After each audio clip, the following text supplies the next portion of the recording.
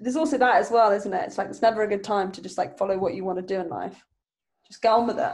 The traditional route to success, getting a 9-to-5 job and slowly working your way to the top, is over. With more and more people turning their passions into businesses, our generation are supplementing their income through pursuits outside of the day job. In our series, On the Side, we talk to those who have strayed from the rat race by turning their side hustles into profitable ventures. We'll be diving deep into their success stories, their tools for survival, and how to get ahead when the cards are stacked against you. I'm Chris Adams, alongside my co-host Redmond Bacon, and this is On the Side. Hello and welcome to On the Side. Today is kind of a special episode for me because I will be interviewing my own sister, Saraha, who has started her own business when she was at university. And they are a film studio and they create a bunch of short films and they're looking to span out and tell stories of a diverse range of characters. And it's a very interesting thing for me because I have followed this story from the very beginning. I've often played a part in some of the promos for some of the short films, which I will probably get into later in the episode. And I've really seen it flourish. Awesome, mate. Like you said, it's a special episode for you. My first curiosity is, what was the Bacon household like? Like, you're all film buffs. Is this the same for the rest of your family? And how did you guys get into it? So I wouldn't say the whole family are film buffs. The other side of the family are all lawyers. So sometimes at the dinner conversation, it switches between film and law. And then during the law conversations, all the film guys get bored. And then during the film conversation, all the lawyers want to start talking about the law again. So it's a real give and take with this. Is there a compromise in terms of you just talk about law films the entire dinner, or? Like The Verdict, yeah, 12 Angry Men. No, it's sometimes it's quite interesting. But I would say my parents have always been quite into film. They've always been showing films from a young age. I remember my dad took me to see 300 when I was 12. He just lied to the vendor and said, yeah, he's 15, don't worry about it.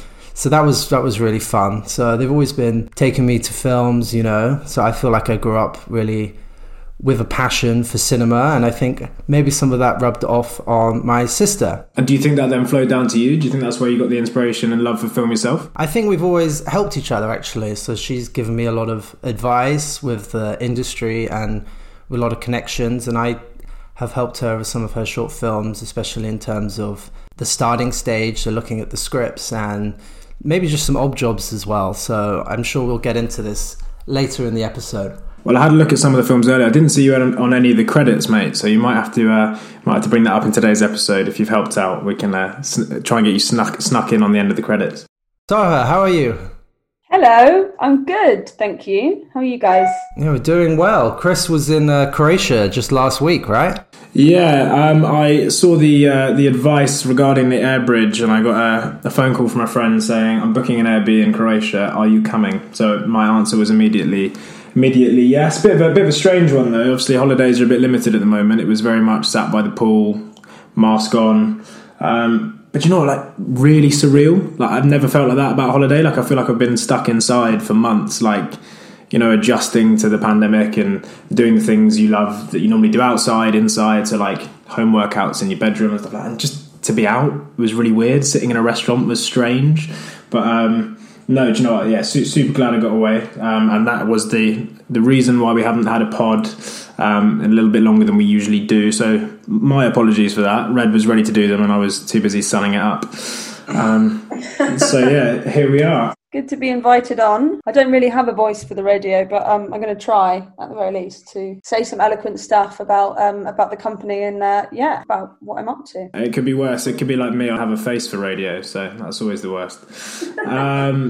Yeah, no worries. So tell us about Try Hard. Let us know a little bit about the story, how it came to be, and and let the listeners know what it's all about. It's a funny story. I think I never necessarily wanted to get into film. I didn't kind of wake up like one of those filmmaking, usual people who sort of are fanatic about films, watch every film they've ever seen, every film that's ever been made, and have a sort of working knowledge of basically Redmond, but every working knowledge of every film that was ever made. But when I got to university, I was sort of really interested in like working in the media in some form, working with, like, I don't really know what I was wanting to do. I mean, I did a lot of music events when I was a kid. I sort of ran some acoustic nights in central London when I was like 15. Had like Ed Sheeran before he blew up come play, which was pretty fun, and just kind of got really into organising stuff. And so when I was at university, my best friend Nick Morris and I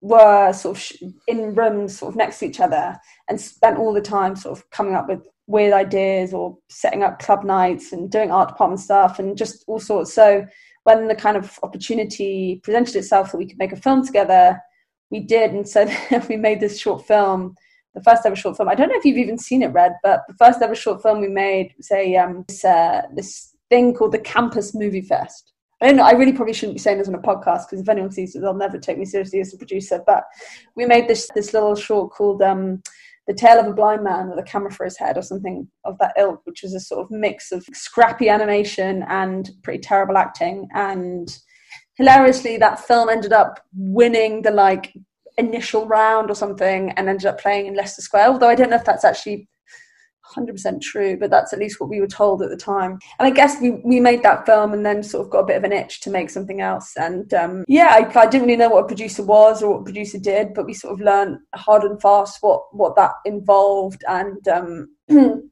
kind of wanted to make a film together, Nick and I.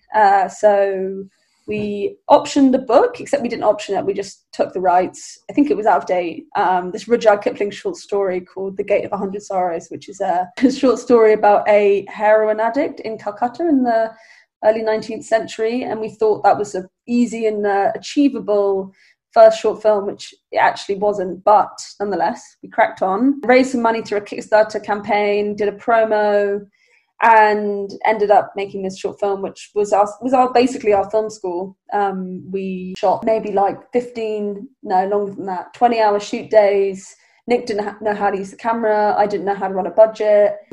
Cooking the whole crew stew. Our lighting technician was drunk the whole time, this kind of mad guy from London. So it was a real force of like, you know, being thrown into the deep end and making a film without really knowing what we were doing. But that was really fun, and I think we learned a lot in that process. We sort of learned what different roles were on the film set. I learned what a script looked like. I'd never really looked at scripts before. We got to shoot on one of the old Alexa cameras, which was fun because, you know, we'd never be allowed to do that. And we got really lucky. We had a great crew. We had an amazing cast. It's sort of funny to look sometimes at the cast and where they are now of that film. And yeah, we sort of got known as the filmmakers, and Nick and I continued to just make short films quite relentlessly for a couple of years. Had some minor successes, but nothing really major.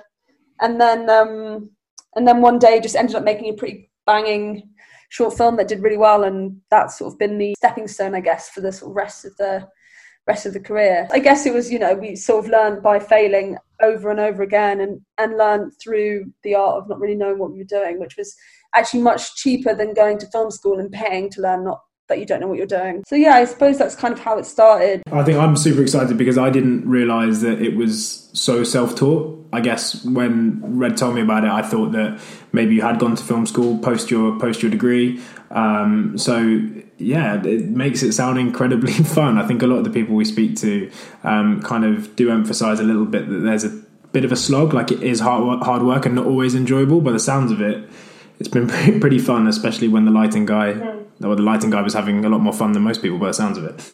I mean, he was nuts, but yeah, another story for another podcast. I have a funny anecdote about The Gate of 100 Sorrows. When we did the promotional video for it, Saha woke me up it was like 5 a.m. or 4 a.m. We wanted to get the morning light, and we had this door. I don't know where you got the door from. I think it was from eBay, yeah. And we went up onto Wimbledon Common with this door, and I was really not in the mood.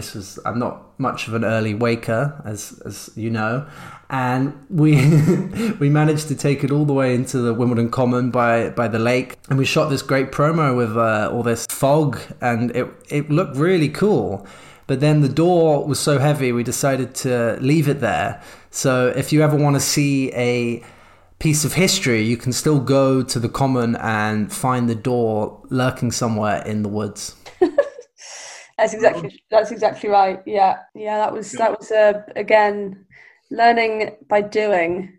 I don't know how he managed to rope so many people in. I don't know how he managed to rope you in, Red. I don't know what was in it for you, but no complaints really. Especially at that time of the morning. Yeah, exactly. So I read an interview with yourself that said you started this in 2013 in the uni library, from what I understand. It sounded, when I read it, it sounded like that was almost the fuck it, let's do it moment. I guess my question is, how important to any entrepreneur out there, anyone wanting to start a creative business, how important is that fuck it, let's just do it moment? I mean, I think ours wasn't even like a fuck it, let's do it moment. It was like, we have no idea what we're doing, so we should probably get a company, right? If we're gonna start something, and we should probably make this official. But like, I wish I hadn't started a company then, because I didn't know the implications of what it meant to have a company. No one teaches you about corporation tax and VAT and all that kind of crap that you sort of don't really get taught. But no, it was really kind of, I'm sort of glad we did it when we did it, because it sort of stuck, and I think I have kind of continued it on. You know, I think a lot of people spend a lot of time thinking about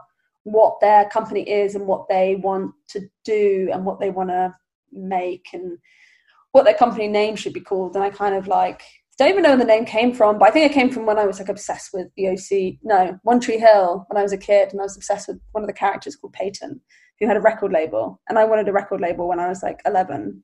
And that never happened, so I just used the same name for the film company, Try Hard. And it was a fuck it moment, because I mean, we really didn't know what we were doing, so we just sort of cracked on and hoped for the best. I wouldn't necessarily recommend that as a sort of business strategy, but I think in some ways, like, because there wasn't any time to like really overthink stuff, there wasn't any time to be like, maybe calling a company Try Hard isn't necessarily the best name for people to take you seriously, or maybe it doesn't have, maybe you need to think about it a bit more. But, a lot of the core message of what the company is about and the kind of work we make is still the same. And it's now just me on my own. Nick's gone off to much brighter futures, actually earning some money, being a very successful cinematographer. And so I kind of, running it on my own. And I always call it the royal we, because I do feel like it's sort of grown to be something where there's a lot of really great people who've been involved in the company over the years. And so I kind of do always refer to it as a we, just to kind of remind everyone who helped it get to that point. But yeah, it was definitely, trial by fire, make a company, don't even think about it and just get on with it, which is, as I said, not the best entrepreneurial plan, but it kind of has worked out eventually. No, I think it's still super important. I think a lot of people for years about ideas they have that they want to do. Like I have 7 things written down in a notepad that I've accumulated over the years of things I want to, like side projects I want to do, and I've touched 2 of them. And whether those 5 will actually get done, who knows? But you need the fuck it moment to just go, actually, no, this is something I feel passionate about, and this is something I want to do. But I guess, you didn't really know it was going to be something you were passionate about. What would you have done if you got 6 months down the line and you just lost the love for it? Would you have carried on? I think I did. There was a part of me, and I think it comes back to like the way we were raised, where, the idea of going to work in the media industry was never a possibility. It was always kind of, have a profession, do a professional degree. So I did my undergraduate in geography and went to SOAS, which is part of the University of London, and did a master's in media in development studies. And I kind of thought for a while that I wanted to kind of go and work in an NGO. And then I applied to DFID, and I think I did. It was the stupidest application I've ever been in my life. It was like, if Steve and Amy go to a party, then what does Priscilla have for breakfast? Like, questions that make no sense. And I don't know if that's a terrible example, but it just didn't, like, I realized when I was doing that just wasn't what I wanted to do. And I did like a few, I did some other media stuff. I kind of worked in like some running jobs in like TV and film, but I never really got on with them because I didn't like working for someone else when I, like, that early on. I wanted to kind of do my own thing. But no, it was for a long time. It didn't really, there were loads of times where I thought, do you know what, this isn't really, especially when Nick was sort of moving into more commercial stuff, and we, the company for a while was making kind of crappy corporate videos, but again, it was just more learning and meeting crews and saving up money to sort of pay for websites and stuff like that. So it took a while to kind of really hone in on that passion. And I think, like, rather than chasing the dream from the top, like, that's not what happened.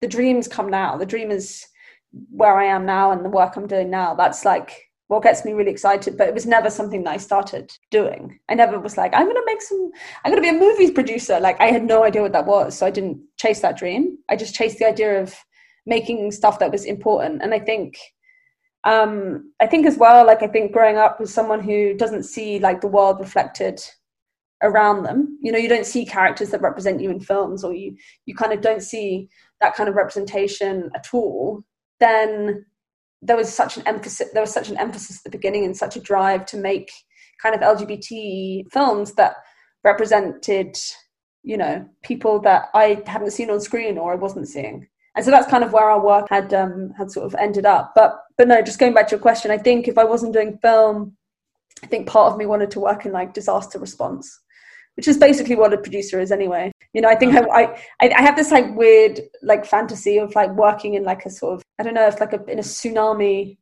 recovery center and like managing all the people and like figuring out how to say, I don't know, mad. But that was kind of the only other thing I think I'd be good at. It's just managing people and managing egos, essentially, which is part of the job. Yeah, of course, 100%. I think as well, like what you've spoken about there is, I guess the passion is about the content. So you wanted to make stuff that mattered. You wanted to make content that people engage with. I think for creatives, it must be really difficult. Like, I will openly admit that I do a lot of creative stuff, but I wouldn't class myself as a creative. But it's harder to kind of, you almost dilute the passion by turning it into a business sometimes. So I think it's rare to have a venture where you still enjoy building the content and it's profitable. Yeah, I think you're right. And I think actually what's interesting about the company is that, you know, the company isn't where my financial success, I don't really have any financial success, but if I did, it wouldn't come from Try Hard Films. It comes from, you know, everything I learned through making stuff. You know, I got very good at making stuff for no money quite quickly into a lot of commercial production companies in London.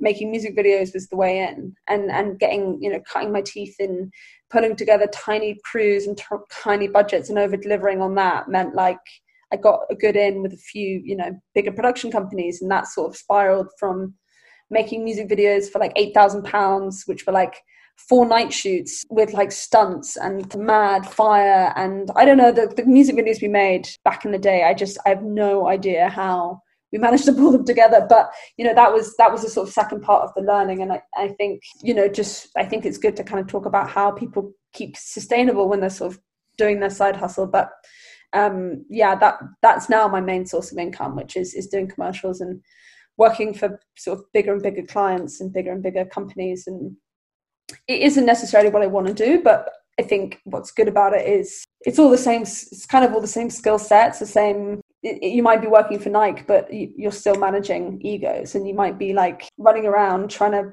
pull mad things together. But I think that's all good learning. And so many producers that I know who don't actually do anything other than produce features or produce shorts, and then they get to their debut and they have no idea about what all the different cameras are, or what the different, you know, what the latest this is, and how to get this lighting package on £2.50. So I'm definitely grateful for the stuff that isn't this, like, you know, the main hustle as part of the overall hustle, if that makes sense. So let's talk a bit about producing and working with budget. So from the very start, you seem to have been very able to find money for your films. So this is the hardest part. If you want to make a good film, you can make a bad film with no money. You just get a camera and start rolling. But if you want to make a film that looks professional, you need money. And for that, a lot of people go to crowdfunding, and you had a lot of success with crowdfunding. And what is the secret of that success? I think with the crowdfunding, I think there's so many videos out there, crowdfunding films are boring.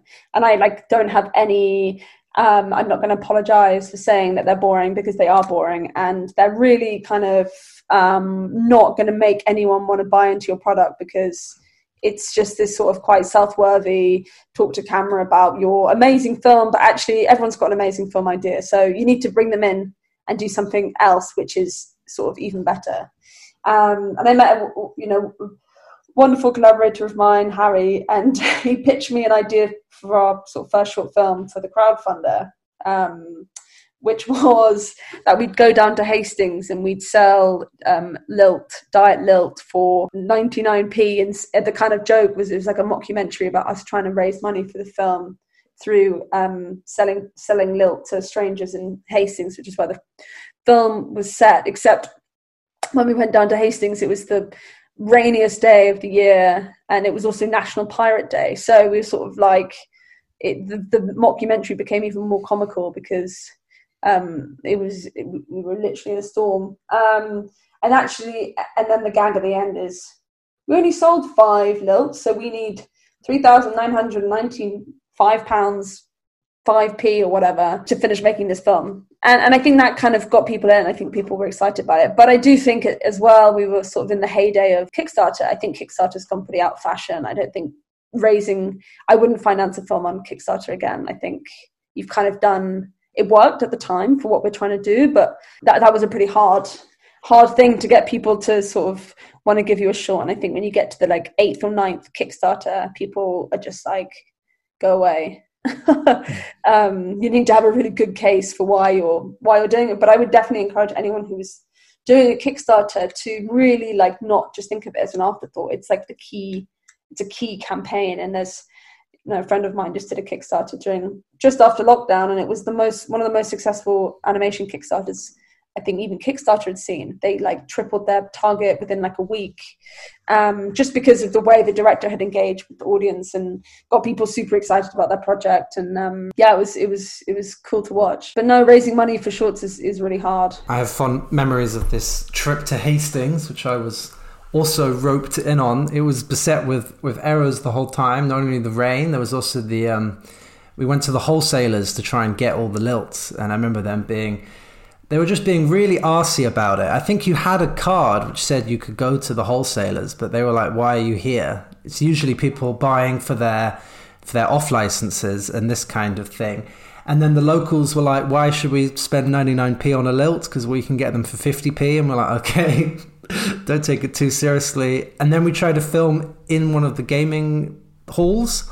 And then obviously the staff came and just got really annoyed at us as well. But the pirates really made it. I think that really was a stroke of luck for the film, because it made it just seem like one of these really bizarre things. And it added a certain vibe to it. But you also have raised money through big name producers and by getting big names on board. So for one of your shorts, you had Ian McKellen, and you've also had Stephen Fry. Yeah. So by having these names, and obviously quite visibly gay men in the media, how has that helped sort of to boost these films? I mean, I think it's also funny, for the first short film we had John Logan as our exec as well, who wrote some pretty prolific Hollywood movies. And I think it just like takes you a bit more seriously if people think you've had kind of support from someone up top. I mean, I was very lucky. Amru, who was able to bring those contacts in, they did such a great job of like bringing lots of really exciting names. But I do think, that's luck, and the idea that a producer just has these sort of rich celebrities that they can call on is a total myth and absolutely not true. And I think it's something that perpetuates the myth that producers have these sort of never-ending pockets of money that they can just pull out anything from anywhere, which is just not true. And I think a lot of people kind of come now to me as a short film producer and sort of say, hey, like, could you finance my film? And I'm like, well, let's talk about how we can do that, because I don't have any money to pay for your film. So if you want to do that, then let's really think about what that means. But yeah, no, I think we did that. And then I think actually as the films get better, you sort of get more recognition from public financiers who really are the key to the UK sort of film finance. And we're very lucky to have, the likes of BBC Films, Film 4, BFI, who all kind of help nurture new and emerging talent and help to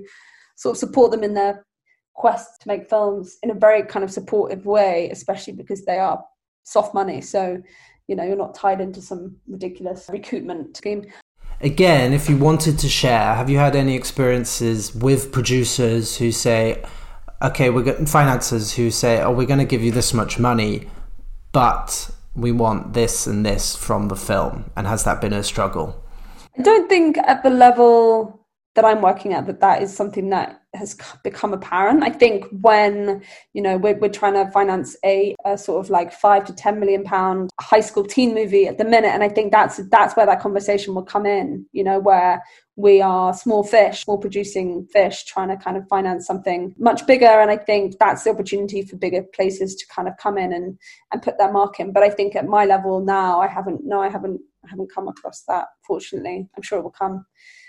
The more business savvy I get with being a producer, which is part of the challenge, because you don't learn that either. That's the other skills that you don't learn. And another great thing to have in the business is networking and personal contacts. So you were a big part of the BFI Flair community, and you volunteered at the festival, and then you made all these amazing friends who then ended up being in your films or even producing some of your films, for example, Pompeii. What was it like to be part of these schemes, and how did they help?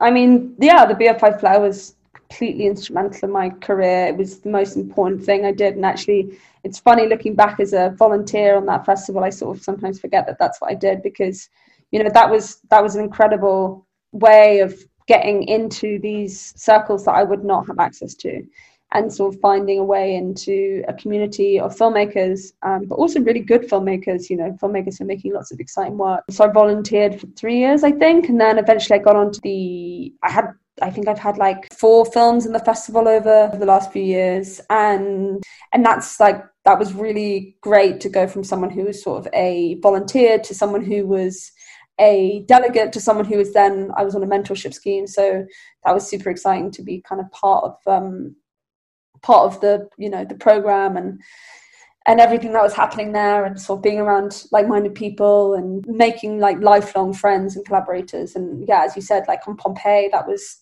basically through the festival. One of the directors, Matthew, I was on the mentorship scheme with. So I think collaborators in the industry do come and go. And actually, I'm now working with 2 other producers on a feature project who I met through Flair. So yeah, it's hugely instrumental to find your people. And I think that's in any industry. There's so many people out there, and you need to kind of find your own tribe and your own people to kind of hold you up and be able to kind of be vulnerable with and ask questions to when you don't know the answers. I think that's like a really valuable thing about the Flair family, and the BFI as well. It's just like an entity have been unbelievably supportive to my career over my few years, 6 years, 8 years. God, I've been doing this longer than I realise.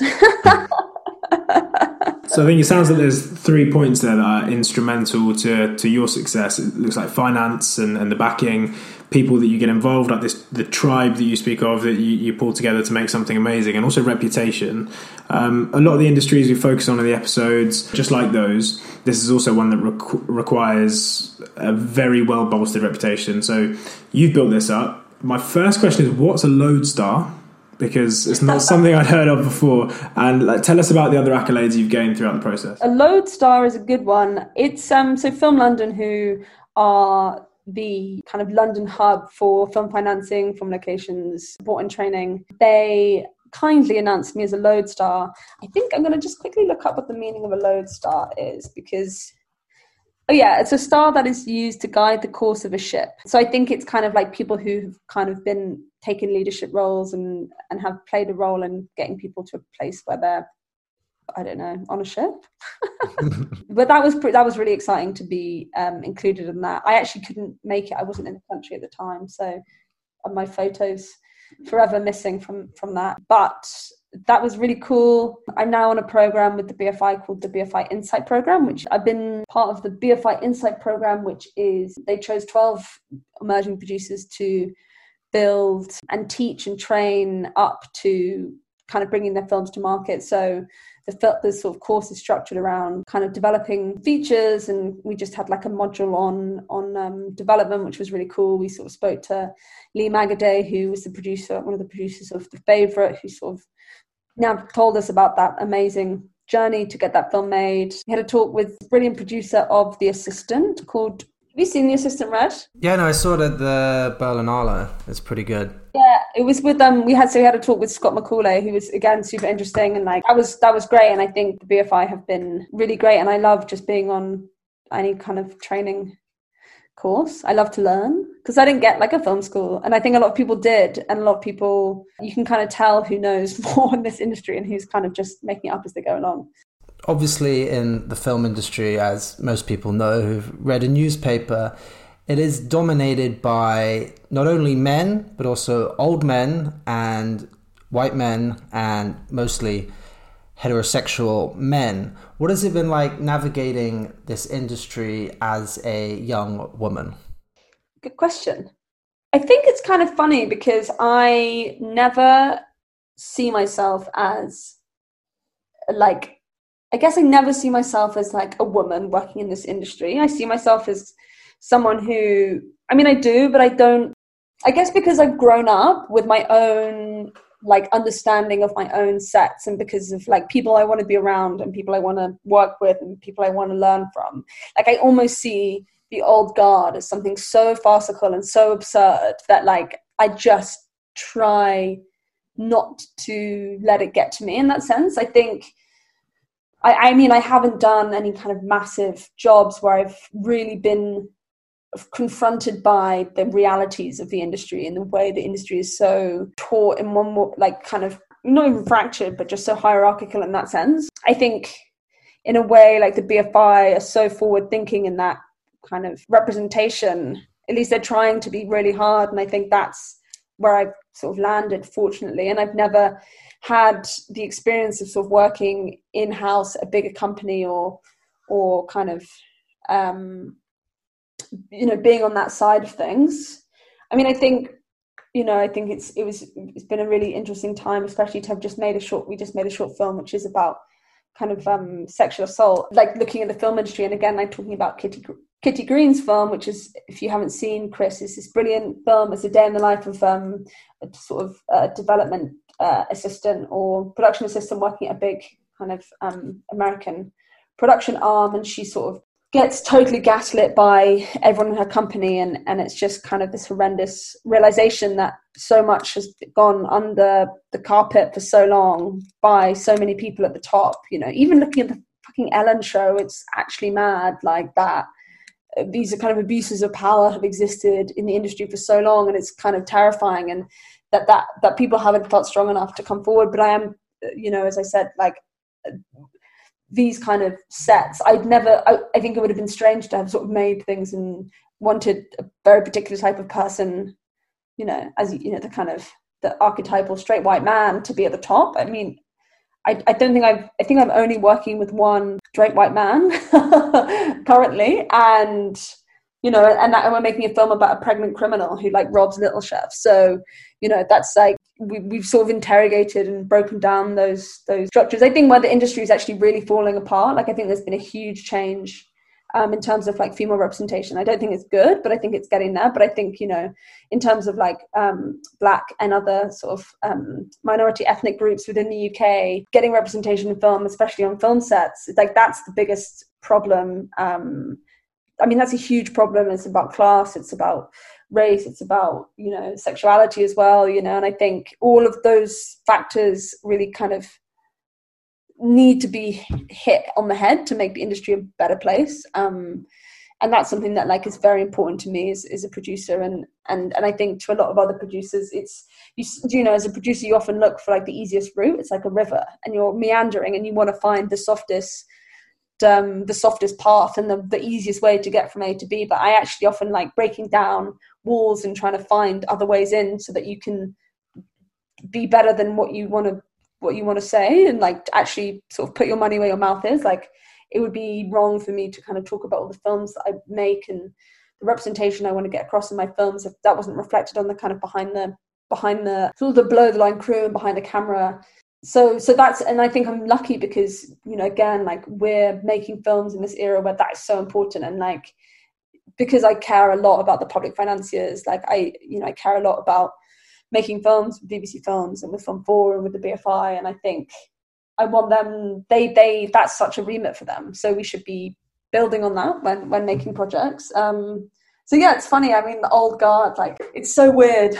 It's a weird distinction, but I think it also comes back to kind of what I was saying at the beginning, that like I just didn't like, I didn't enjoy working in big companies. I prefer kind of being on my own and working on my own and finding my own path in that sense, and not necessarily having to like learn from someone who is been doing it their way for a really long time. I'd rather sort of fuck up my way and learn from fucking up my way that that's not the right way to do it, rather than watch someone else who perhaps is like, is sort of an old vanguard of the industry. It's really annoying though. Like, I think even today I was talking to some other producer friends about, who holds the keys to the British film industry, and it is that. And actually there are so few kind of openly LGBT commissioners, especially gay women. There's so few people in kind of positions of power who are able to make these big decisions. And I think that's where we're hopefully heading, that we can start breaking those barriers down and really changing it, because culturally you see what's,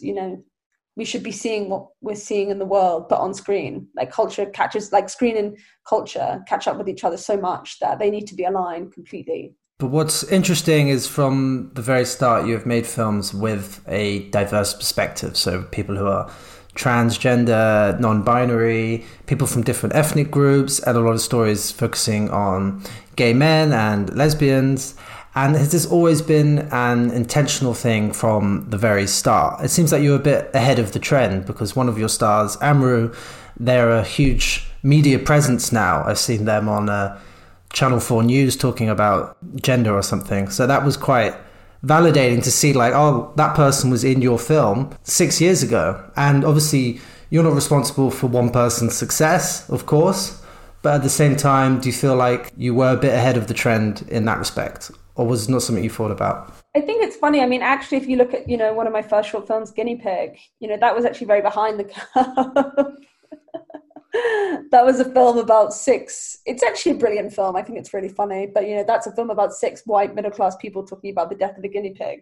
And I think, like, my level of excitement about that film compared to the level of excitement I got about, Nightstand or Sunday Morning Coming Down or Sparrow, which, all those films are like messy and they're like kind of all over the place, but they kind of got me excited. And I actually never really thought about, like, I guess I didn't really think so much about being ahead of the curve as much as, but it is kind of annoying now that people, it's not annoying, but it's a bit frustrating when you're like, I've been doing this for as long as this has been a kind of conversation. This isn't a trend. It's not trendy to make stuff that's got kind of queer characters whose experience isn't centered on coming out. And it's not trendy to make, films about, I don't know, like race and colonialism and all these other things. It's just films that should have been made a long time ago and deserve audiences in the same way. But it's funny to think about, the films that we made and where some of the people went. It's actually one of the star of the Gate of 100 Sorrows is now in the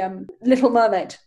So, he's Prince Eric on Mermaids. Yeah, which is huge. But anyway, it's funny, like, everyone's done really, really well. Yeah, I don't think we were necessarily ahead of the curve. I don't think we knew what the curve was. I think we just wanted to make good movies, and it just so happened that's where we ended up. And so I feel I can talk a little objectively here as a critic. You spoke about these early films, Nightstand, Sparrow, and Gate of 100 Sorrows.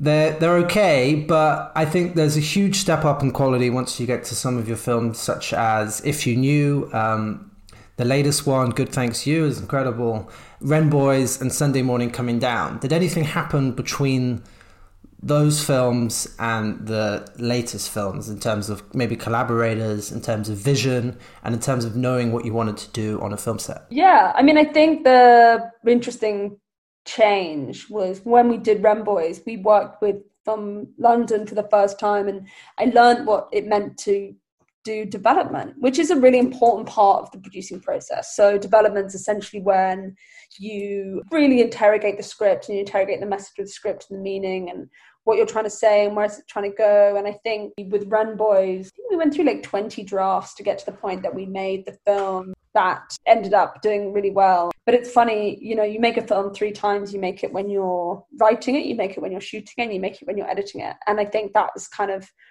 the process that we had with that film I think Harry as a director is incredibly talented, and working with him was such a huge part of my kind of creative process. That was Ramboys was our second film, Pompeii was our third, which we did with Marco and Matthew, who are also brilliant. And I think it kind of was just learning to sort of have an opinion and to say, actually, is that what we want to do? And that's been the kind of thing that I've learned the most how to do. Is like reading scripts I find quite hard, because you really have to concentrate for quite a long time, and you're sort of reading a small novel every time you open a script, and then you have to understand meaning and interrogation of character and tone and structure. And I think you kind of learn over time to trust your instincts in that sense, and you learn how to kind of to say no or to say yes or to try something different. I also think there was a lot of learning in the world of music videos, and like having seen how to edit stuff and how to kind of put stuff together and what makes a really good film. And I think also, so I think that was an important part of the process to get to that point. But I think, after Renboys, I do feel that I now kind of have cracked a bit, almost, what a good short film is and what it can do in a really short amount of time. But I think where I'm learning is definitely in the more of the like documentary space. So I've worked a lot in fiction, and then did that brilliant short with Stroma called If You Knew, which was shot over a day. It's about these two brothers who are profoundly deaf, and they have the most incredible relationship, and they hadn't seen each other for 6 months, and ended up spending a day together on Canvey Island, driving their mopeds around. And like that was a very exciting new project to work on, because it was super short, but it was the sort of first time I was really working in a documentary form. So it's kind of, my rules then went out the window a bit in terms of what I thought I knew what a short film needed to be in terms of fiction. So I guess they did get better, the shorts. Thank God. Imagine. Well, talking about this evolution of the quality of the films, how much has this had to do with the cast? Because I was pretty shocked when I went through your work. You've worked with one of my favourite actors, which is Michael Ward, on the who's on the most recent series of Top Boy. Yeah, amazing actor. And for those who haven't seen the latest series of Top Boy, you need to. How important is it, and how difficult is it to draft in up and coming actors? Yeah, so I think actually that's also the moment that it changed. So I think, if you look at the other short films that we did, we never had a casting director. And when we worked on Renboys, we worked with a casting director for the first time, a woman called Lara Manwaring, who was just incredible, so good at kind of finding really talented people and lots of incredible actors, and knew who the right people were for this job. And you sort of underestimate I think I underestimated for a long time the role that the cast played in. And then, with Good Thanks Hugo, we had Michael Ward. That was amazing, because he hadn't done Top Boy. He had done Top Boy. Top Boy hadn't been released when he shot the film. He hadn't done Blue Story, which hadn't been released when we shot the film. So we kind of, he came into the casting room, and he gave such an outstanding audition. And the casting director, a woman called Isabella Doffin, was like, "You guys have to trust me. He's going to be really big." And then he won a BAFTA for a newcomer. The March after we shot the short. So I think the casting process is so important. It's the most important part of the whole thing, because that's what people come to watch. They come to see an authentic character who can actually deliver on the ideas behind the film. And I think if you don't have good cast, then you shouldn't bother. But tell us a bit more about that audition as well, because I would have loved to have been a fly on that wall for sure. Yeah, it was really special. Really special. But it's definitely put the pressure on for the features. Let's talk about some features that you're working on. The difficulty between making a short is even easier than going from shorts to features, because features are like 100 times the budget. You need to bring in a lot more producers. You need longer shoot days. You probably need a more professional crew who are going to turn up on time every single day, so you get all your days at the right time. How has it been trying to develop features, and what's in the pipeline? I think the features have taken a pretty long time, because I think, it's about finding films that you really want to make, and finding people who are at a level where they their features are something that people are excited by. I was really fortunate to be on a scheme, also with the BFI, unsurprisingly. I'm obsessed with them, called iFeatures, which is a sort of debut feature lab where you learn everything about how to develop, finance, produce sort of indie features in the sort of sub £1 million spectrum. And I had a really great project there called Maggie, which is sort of evolved now beyond the lab and has gone through totally new iteration, and it's going to come out as a completely different film. But that was a really cool experience to be able to kind of, unpick a script in a longer form. I'd not really done much sort of script reading, feature script reading and understanding structure of scripts. And so that's been like the next learning. It's always about upscaling.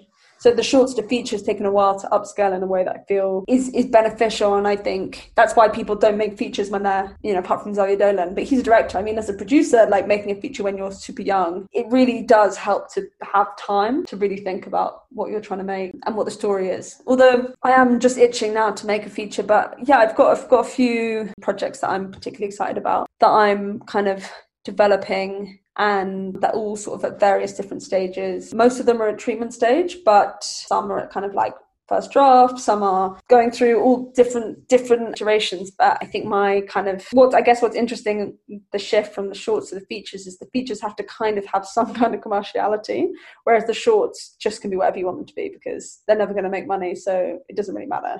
And that's been a new thing to think about, is how to actually get finance for and to make projects that people are excited by and actually want to go to the cinema to watch. Yeah, so there's this incredible progression from studying at Cambridge to doing shorts to planning features. And there's one accolade that we can't really hide from this, and that's that you are a BAFTA-nominated producer. Now, when you were sitting in the library and you had your fuck it, let's do it moment, did you ever think you would be BAFTA nominated in something that you highlighted was just a bit of fun and you kind of didn't really know how to do it? No, I mean, it's funny. There's a sort of B-roll to the Gate of the Hundred Sorrows Kickstarter video where I was really cocky and I was like, pay for our film, we'll see you at Sundance. And I had no idea what Sundance was, the film festival. And it was funny, the producer of that, when we did get into Sundance, was like, it's funny because when you were 20 or 21, whatever, you did kind of prophesize about that a bit. So it was kind of funny for that to come around. But I don't think that was ever the plan. I think I'm just so grateful that is how the plan turned out, because that was a kind of watershed moment, I think, in terms of sort of getting industry recognition and making that step up and getting in the room to talk about features and getting in the room to talk about bigger projects, and for other talent to kind of want to sort of jump in and be like, actually, I think it'd be cool to work with you on this, and let's kind of figure out how we can make something together. So yeah, it was an amazing time. Feels like a really long time ago. That was all in like 2018, so like 2 years ago. I mean, this year doesn't count. This is the worst year for films in the UK, without a doubt. Like, the industry it's a really kind of bleak prospect across the industry at all levels. It is not the best time to be a sort of independent producer. I wanted to follow up on this because I know you got the sort of BAFTA nomination. Is it now the sort of expectation for your next film? Obviously, your latest film is also in Cannes, but sadly it's not in the physical format, so that was a bit of a shame. But it is in Cannes. It's got the Director's Fortnight logo, which is one of the sidebars at Cannes. But do you feel like now when you make a new short, you're like, this needs to have some kind of recognition? Yeah, I mean, the pressure's 100% on. I think that's maybe why I've sort of carried my feet a little slowly behind me as I try and embark on a feature, because of the pressure that I've kind of put upon my shorts from the shorts. But I do think, in a way, the talent that I'm working with, I have kind of no worries about that. And I don't necessarily think, I think there's a lot of films, but there's also a lot of film festivals, and there's a lot of opportunity to have your work seen. And I think so long as I don't make a total stinker and you give it a really shit review on whatever you're writing for at the time, then I think I'll have done a good job. And actually, fortunately as a producer, you kind of you have more lives. You have more lives than a director. You know, you have more chances to kind of fuck up. But it's not really up, you know, I'm actually not worried. I think I was much more worried, but I just want to make something now and not think about the festivals, because that's bonus stuff. You know, that's not what you go out to make films for. You make films because you want people to see them. And if you see them and they happen to see them online, then amazing. If you happen to see them at a film festival, amazing. And that is obviously the upside of it, but it's not the reason we got into it. You know, I think so much of that work it doesn't happen online. Like, doesn't happen. It's not about the glitz and the glam. The whole job is totally unglamorous. So if it's not about the glitz and the glam, do you read the reviews on your own films, or do you tend to steer clear from those? I love reading the reviews. I think they're hilarious. There's some really good ones. I mean, you know, to be honest, Chris, at this point in my career, if anyone reviews my film, I'm going to take it seriously, because there's so few, you know, most of them are by Redmond, and it's nice to read reviews. And actually, it's funny. Like, I think when we made Remboys, Peter Bradshaw, who's sort of the key critic in The Guardian, didn't like our film. He didn't explicitly say that, but he didn't say anything particularly nice about it either. Whereas we just had Guy Lodge, who's another critic, saying that Pompeii was, you know, his favourite of the Sundance London Film Festival. So I think the reviews again are like, it's just opinion, you know. And actually, to be honest, like, if I made a film like Cats and that was like just an absolute shit show, I'd still be quite happy, because people are like going out to the cinema to see your film, and it brought so much joy to people to see such an atrocity. So yeah, I like reviews. I will read them, even if it is the death of me in the long run.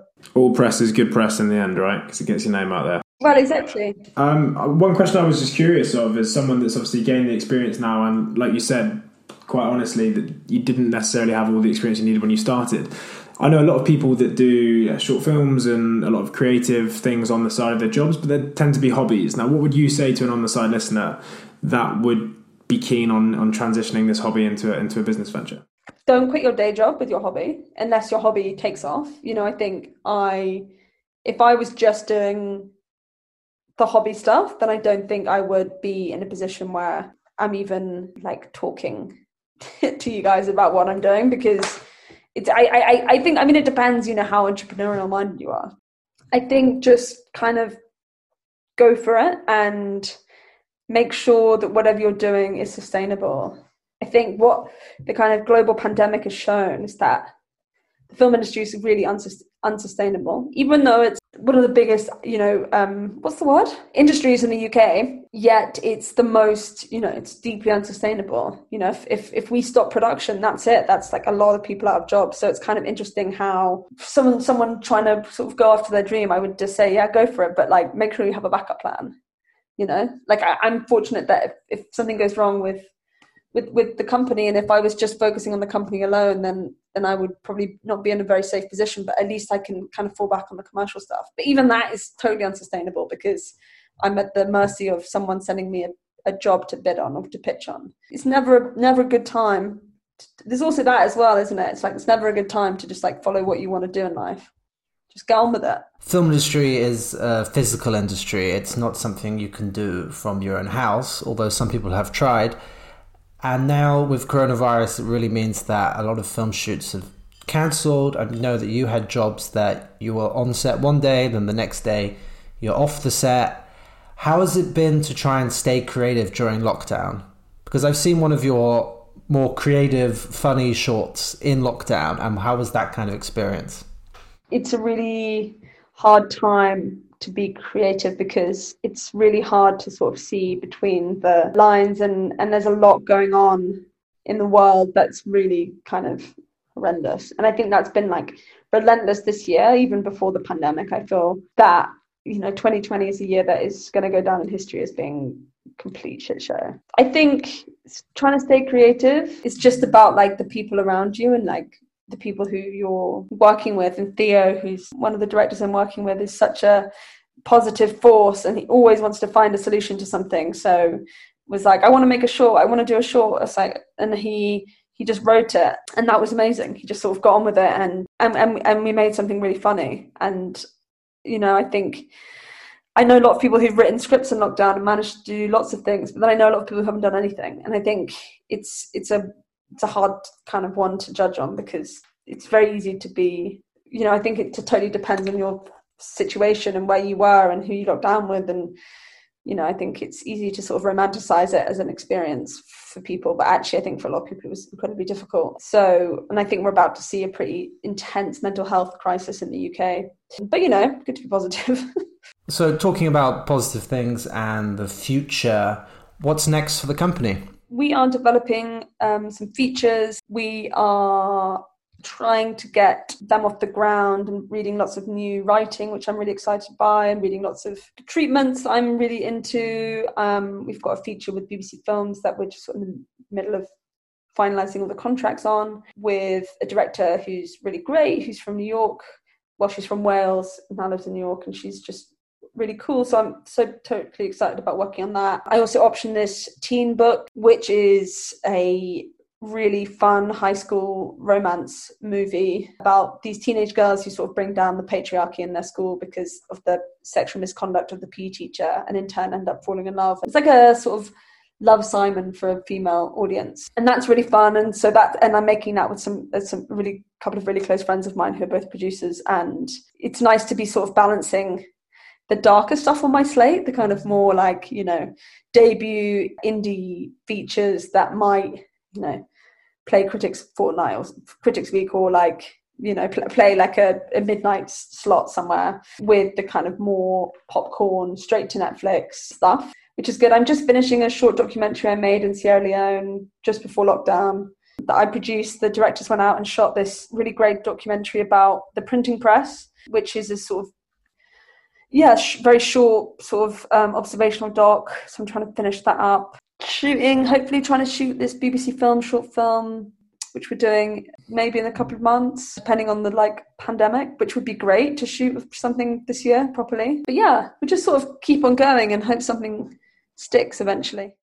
Well, we obviously want people to be able to find you, Sorha. So where can they find Try Hard Films? Where can they find you? Instagram, Twitter, etc. Let us know. Our website isn't that exciting, but www.try-hard.co.uk, and then you can find me on Twitter @tryhardfilm, and also on Instagram tryhardfilm. But it is tryhardfilm, not tryhardproduction, easily confused. So usually, Red, you ask me at the end of each podcast how I thought it went and what have I learnt, etc. But today you and I have decided that we're going to switch it round, because I think it's going to be more interesting asking you about whether you enjoyed grilling your sister and asking her loads of intimidating questions. So how did you find it today, mate? I think it was really interesting, because usually when I talk to family on Zoom, because I live in Berlin, family lives in London, it's usually like a group call, but now it's one of the few times in the last few months I've really had like a long chat with my sister. So it's really nice to hear what she's been up to, and really the process behind some of the films as well, because I knew a lot of the stories already, but there's some details. For example, this short film at Cambridge, which you'll have to send me, Sorha. You haven't seen it? Oh, wow. I might have. I don't remember. But these kind of details, which just add that sort of extra layer to the company, and also just makes me really excited for what's coming next, and hopefully to help be a part of that journey, for sure. I think this one was a great one for me, because the people we've had on the show before have been people that I know, and also we've been in the realms of property, which is a passion of mine. We've interviewed a friend that I've seen the business grow. This one I had no visibility at all, and it's the first fully creative concept that we've spoken about.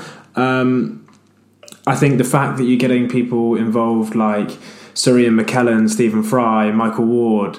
I was like a little fanboy just sitting here listening to all these people that have been casted, and I think you've obviously put a lot of graft into it. I think the most exciting thing about this is you were literally at like step one in 2013. You had no idea what you're doing, and I think it shows that if you find something that drives you, that motivates you, and that you have fun doing, then all you need to do is just take the jump, trust the people around you, and back yourself, because it sounds like it's been an incredibly exciting journey. And I don't know how you're going to top a BAFTA nomination. I don't know how I'd top a BAFTA nomination. Oh, just get an BAFTA nomination. Yeah, just get more.